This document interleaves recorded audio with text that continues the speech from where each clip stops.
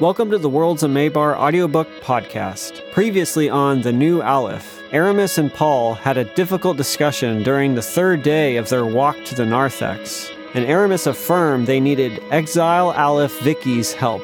And now, Chapter 18, Part 1 of The New Aleph.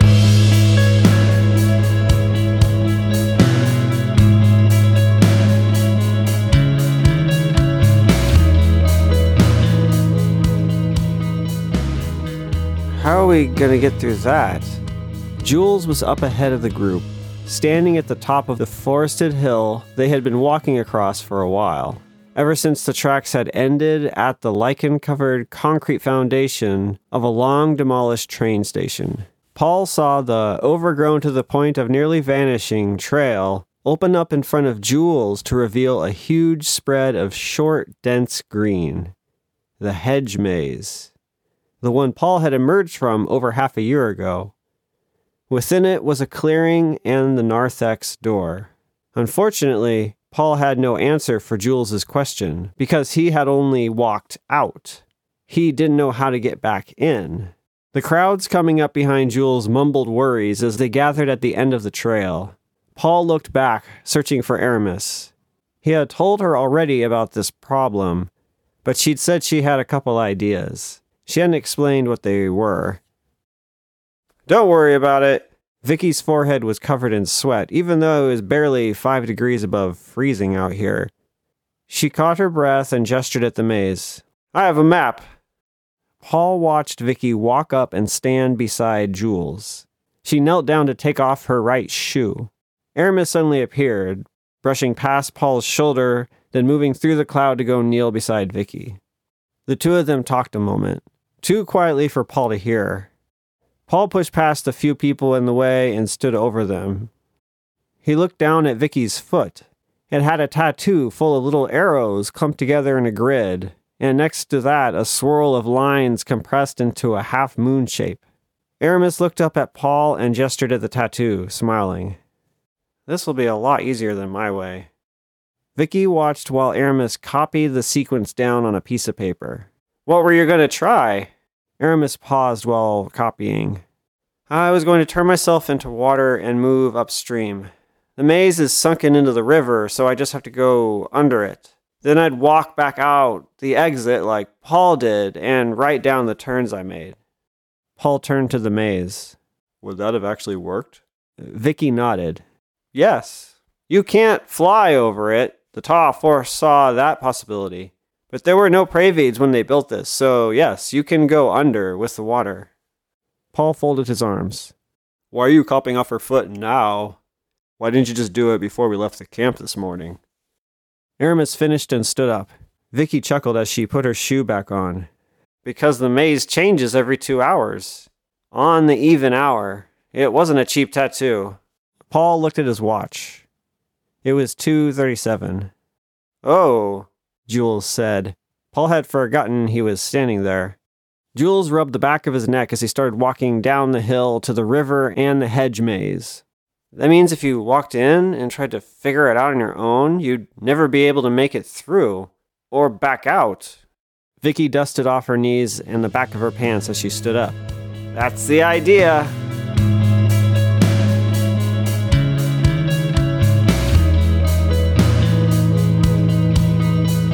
Uh-oh. What is it? Akahiro walked over to look over Nathan's shoulder at his Aleph key. They were lounging in a tiny library in Jin's house while Nathan continued his endless re-educating of himself. Since Dan's wanted posters had gone up, Nathan rarely left the giant flying boat house.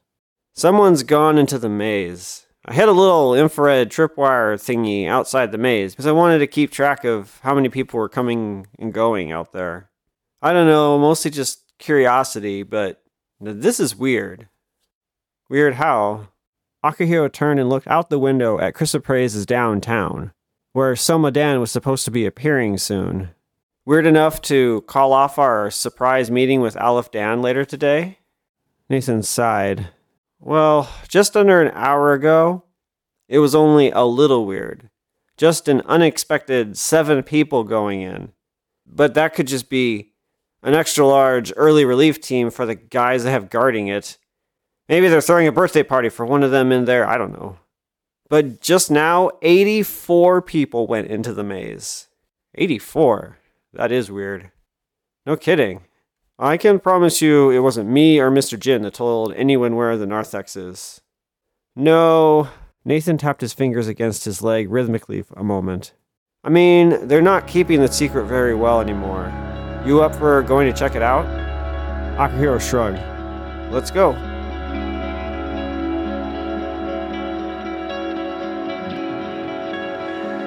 Aramis couldn't decide if she wanted to be relieved or depressed that she was about to part ways with Paul forever.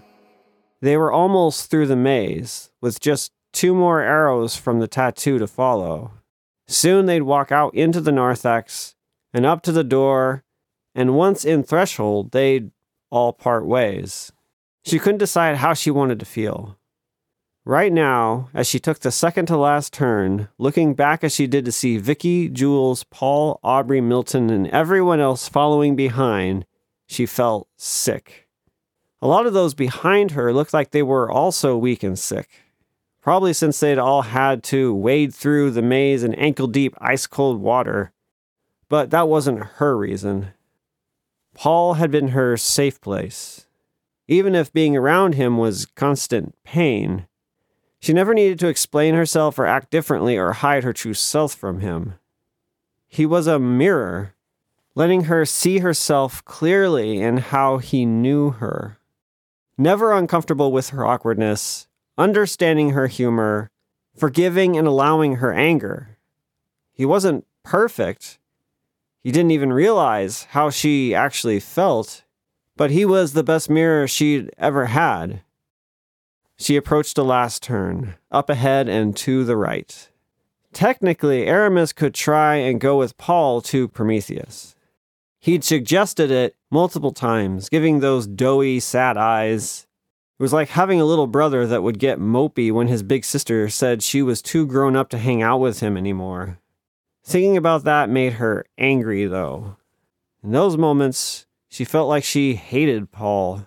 She definitely hated the name in those moments, and told him so in her prayers. Paul was just stupid and childish, but the name knew better. She grumbled and sped up her pace, her feet sloshing loudly through the icy gray water as she rounded the corner and stepped out into the half-moon clearing. For a split second, she was surprised by the huge relief carved into the rock wall that formed the flat edge of the clearing. The huge chained man wreathed in flames, being mutilated by a giant eagle. But she had no time to admire it or be awed by it, because right below the relief was a group of people standing around 2 lumps laying in the shallow water. They were yelling at each other, their voices carrying the emotion and intensity over the distance, but not any clarity of words. Aramis froze as the rest of her group exited the maze behind her and clustered up around her. The group below the relief then turned and stopped talking as they noticed them. Crap! Aramis turned around wide-eyed and yelled at her people. Back into the maze, now! They slowly pressed into each other as they moved back into the mouth of the labyrinth. Those behind the ones who had already got out complained and asked questions. Paul and Aubrey and Milton and Vicky and her young assistant did not back away. Aramis heard Paul say, "Should we leave? Wait until they're gone?" Aramis shook her head. "That's not going to work." Vicky stepped up beside Aramis. "They don't know how to open the door, otherwise they'd be in already." "If they don't know that, how did they get through the maze?" Aramis watched the group by the door argue and then point at her group. There were 7 of them. She had 84, but all of them were running away from trouble, not anxious to get into it. The 5 standing behind her right now were the most capable at fighting. That actually left them outnumbered by 1. And these guys had already killed 2 people and probably didn't want any witnesses.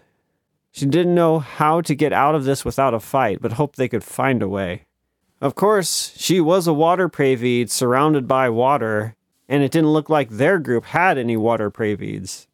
Someone from the group below the relief yelled out the first thing Aramis could understand. "Who the hell are you?" "Oh, shit," Vicky said, clenching a hand into a fist. "That looks like an immortal." "Which one?" Aramis said, keeping her voice low, even though there was no way they could be heard. "The guy who yelled at us?" Vicky shook her head. "No, one of the bodies." Then it clicked for Aramis. She saw the pale white skin of one of the bodies floating in the water, and the blue skin of the other. Probably a team of an immortal and a vassal Praevied. If these guys had killed a team like that, surrounded by water, they were very strong. Aramis studied them as her heart pounded harder and harder. 2 women and 5 men. 2 of the men were huge and ash-skinned, probably stone Praevieds, and they both had element lock guns. That was a little unusual for a stone to use, but if they were well trained, they wouldn't necessarily need to even aim to hit whatever they wanted. One had a large pistol and the other had one of those huge double-barreled revolver long rifles. One of the other men, the one who had yelled out, was broad-shouldered and slender, but stood with a slightly hunched, hungry pose. He might either be a human or a wind. A couple of the others looked like they were fire Praevieds, but it was difficult for Aramis to tell orangish skin from regular skin. From this distance, she also couldn't tell if they had vassal tattoos or guns. She whispered over to Vicky, "Are those 2 fires? I still have my curse, so I'm not sure." Vicky nodded, no judgment on her face. "I asked you a question!" yelled the slender, hungry-looking one. Aramis looked at Vicky, then Paul. Paul nodded and stepped forward. "I am Aleph Paul Stevens." He said it confidently enough, but then he turned around and frowned at Aramis. "I have no idea what to say." "Just wait a second." But Vicky walked past him and out across the clearing, moving with intent, her soaked shoes splashing loudly in the awkward silence. She stopped halfway between Aramis's group and those beneath the relief. "You didn't think you could just break into Threshold, did you?" "Who are you?" the slender man asked Vicky. "Leave, now, and I won't kill you. Leave without saying anything, and I'll try to convince Mr. Stevens to forget to report you to the sub-assembly." Vicky had a crooked grin on her face. The slender man did not smile back. He drew a knife from his belt. Aramis took a step forward. Vicky slowly turned around to look at her, then back at the group. They were all drawing weapons. One of the fire Praevieds drew an element lock pistol, but she and the others with guns did not raise them up yet. Aramis let her right hand go loose and forced her breathing to relax. She let her focus drift from her fingertips to the water below her, then along the water and toward the group. She didn't let her focus get too close, because then the Praevieds might sense what she was doing if they were well trained enough.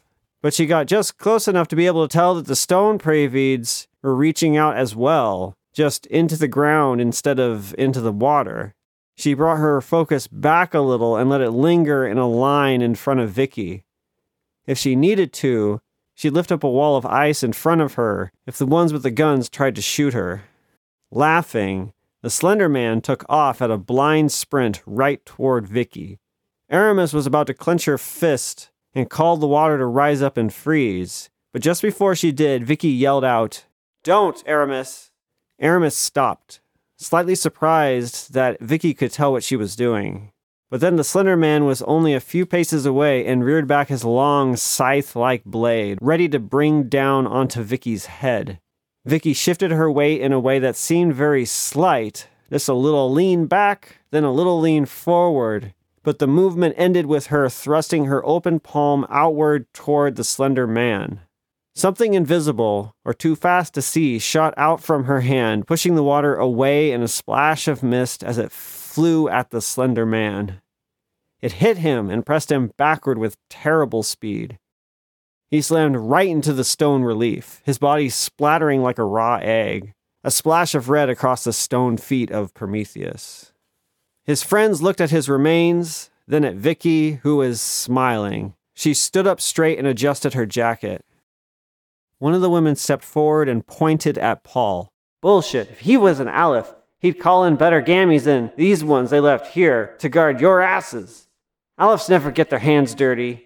You're just offenders like us trying to get away from Aleph Dan.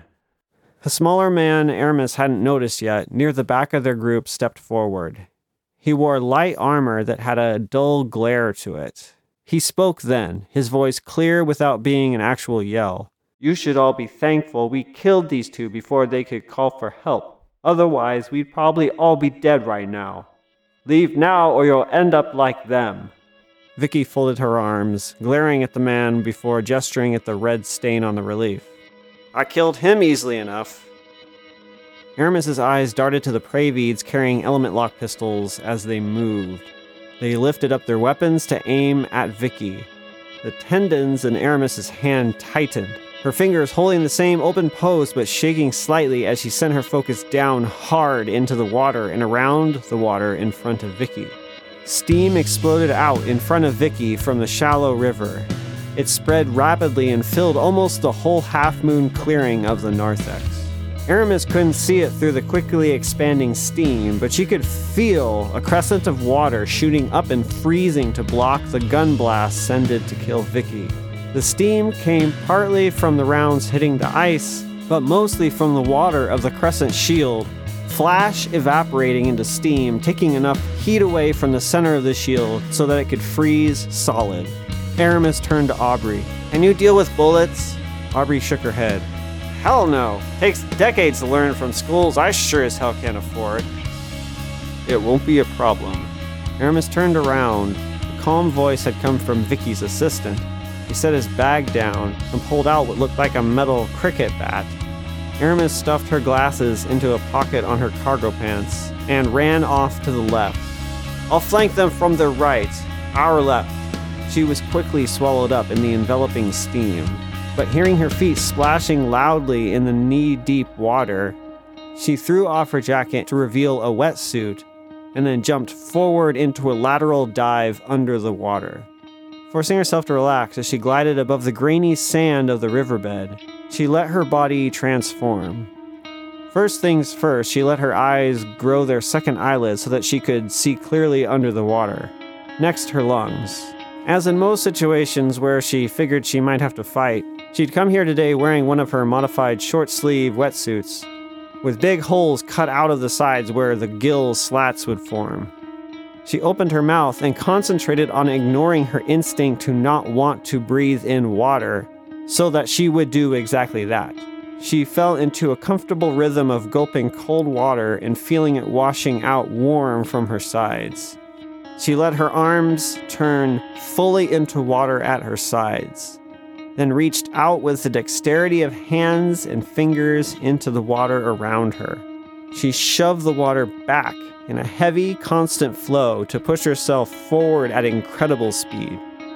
It was exhilarating, with ripples above and sand below rushing past in a flash.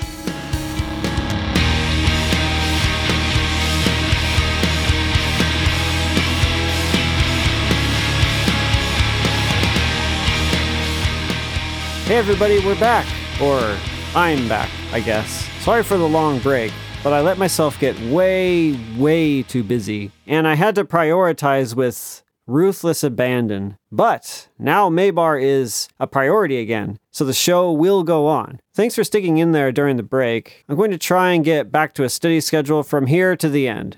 And I hope you all enjoyed the new Don't Panic radio show episode that I was on talking about the podcast. It was a lot of fun talking with those guys again. Remember, you can find it at don'tpanicradioshow.com or search for Don't Panic Radio Show wherever you get your podcasts. So anyway, let's get back to the long-awaited story.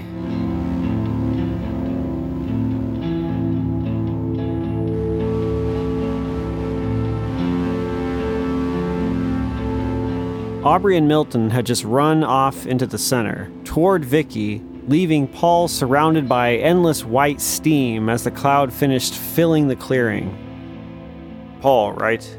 Paul turned to Vicky's secretary, who he could just barely make out through the white haze. He gestured with a cock of his head for Paul to follow him, and he took off running. He went to the right, the opposite direction as Aramis had gone. "Wait!" Paul ran to keep up, but the kid was fast. "You're the strong pseudo-stone guy. I mean, if I have to have some sort of label, yeah. My name is Brett." He picked up his pace, as if he somehow could see where he was going in the steam. Paul lengthened his stride, his lungs burning, and Brett lowered his voice as he caught up with him. "I need your help killing these guys."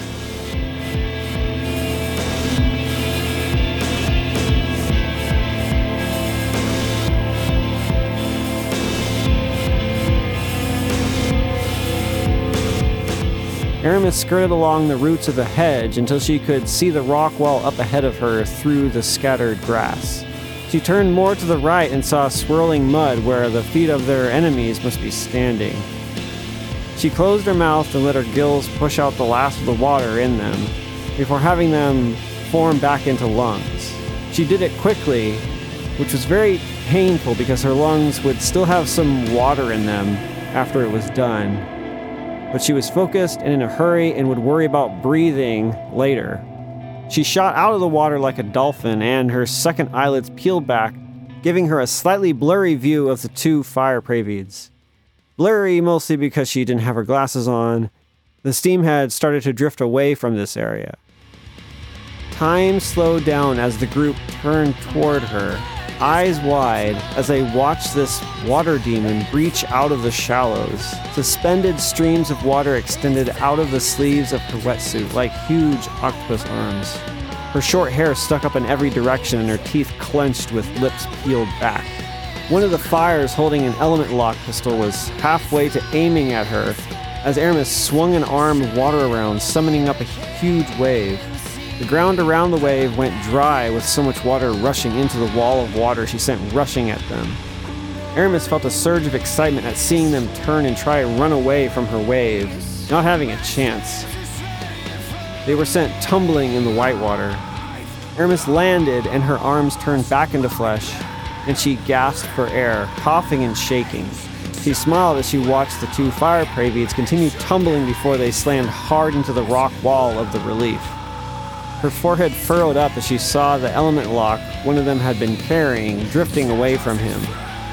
With a yell, she lifted up a hand with tense, crooked fingers, and a small strand of water grabbed onto the pistol and pushed it up into the air. That done, she fell to her hands and knees and started heaving and coughing and shaking, her hair drooping down over her face, and touching the flowing water she knelt in.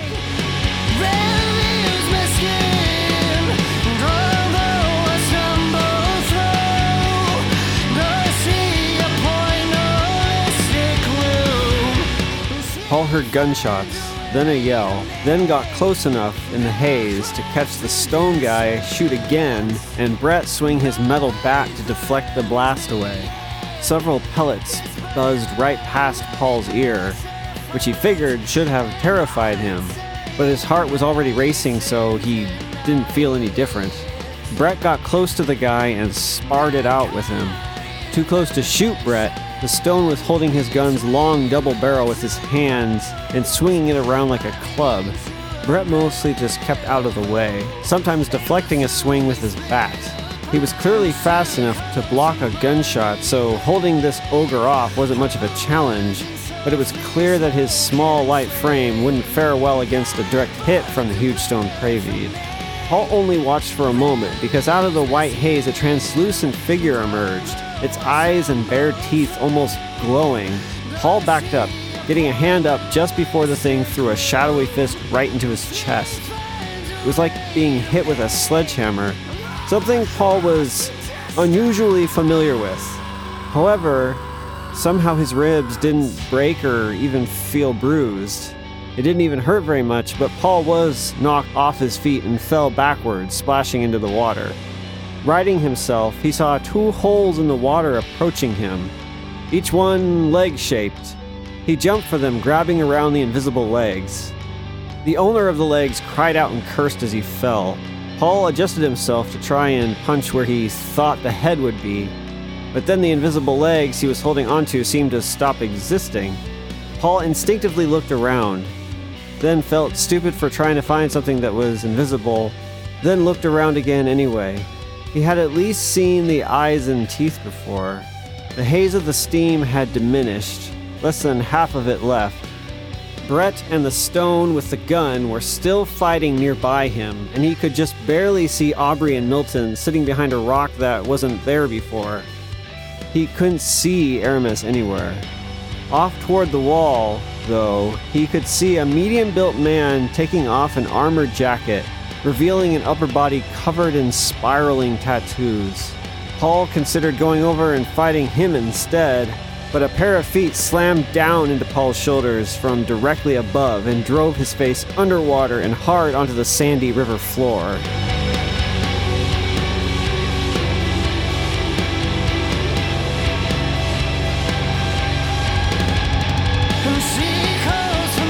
Crap. Aramis ran as fast as she could and ducked as a spinning blade of flame flew right over her head. Her hair felt like it was burning, and the back of her neck stung as if she'd instantly got a terrible sunburn. She turned around and decided to just turn her whole body into water. The two fire Praevies were standing by the relief and throwing random bits of fire at her indiscriminately. Not enough to drain their kesho very quickly, but just enough to keep Aramis from being able to send another devastating attack at them, and enough to get her tired. Turning herself fully into water was always a bit unnerving. She had to wear the wetsuit under her clothes to keep them from soaking into her body, and somehow her eyes and lungs still worked. Running toward the two fires, she dodged to the side, almost tripping as a fireball shot right past her and close enough to make a bunch of her arm evaporate. But she was running in water, so that wasn't a problem. She could replace anything lost immediately. Unless her wetsuit melted or her pants or shoes burned off, she couldn't replenish those. A few more steps, another spinning scythe thrown at her. This one she jumped over, her boots getting very, very hot, and then splashing back into the water and hissing as they cooled. They steamed a little each time they rose out of the water with each step. Just a few more steps to the closest one, a mean-looking woman. Aramis thrusted her hands upward, and a wave lifted up in front of her to head right into both fire Praevies. Aramis charged forward even as the mean woman blasted the wave of water with a swelling torrent of fire, sending steam exploding everywhere. The male fire copied Aramis and turned all but his legs into fire, which burned off all of his clothing. He didn't have any fireproof clothing on underneath, apparently. She faked charging at the woman, then cut to the side and jumped and kicked the man square in the chest. Her boot caught on fire for a moment until she landed back into the water. He threw a fiery haymaker at her. Aramis put up her arm and let it take the full brunt of the hit.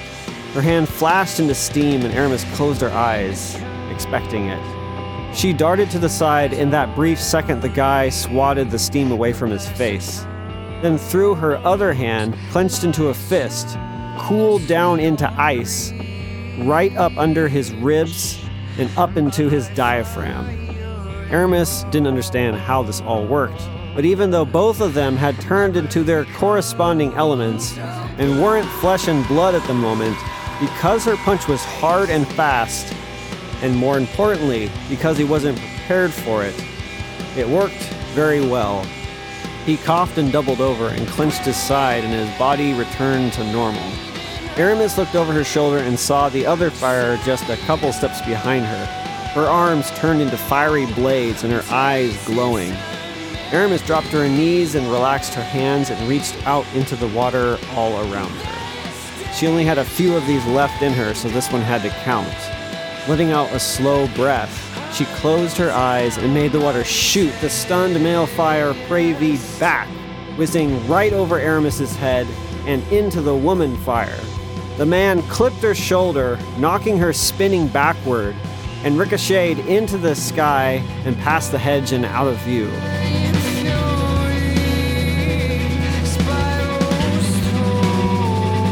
Paul was thrown backward by an invisible hand and slammed into the rock wall of the relief, the back of his head whipping back and hard against the stone.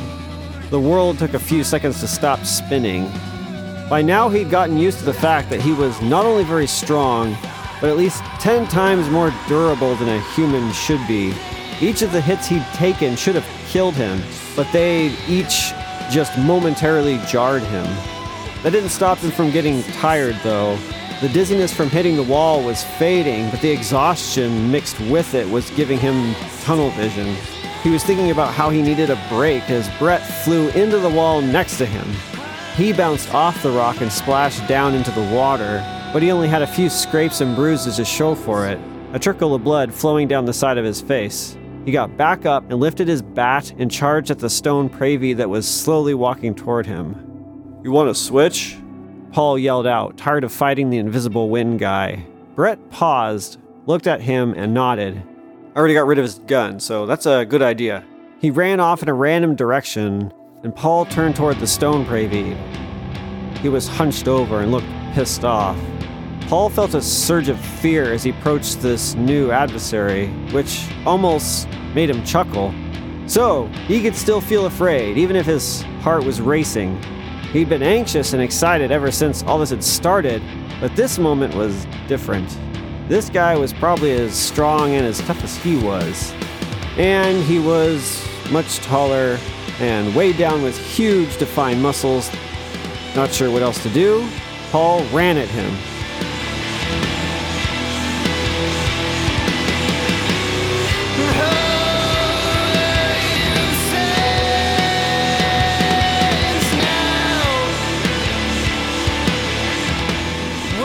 Thanks for listening. Part 2 of Chapter 18 will post May 21st. If you want to show your love for the podcast, make sure to subscribe and leave a review on Apple Podcasts.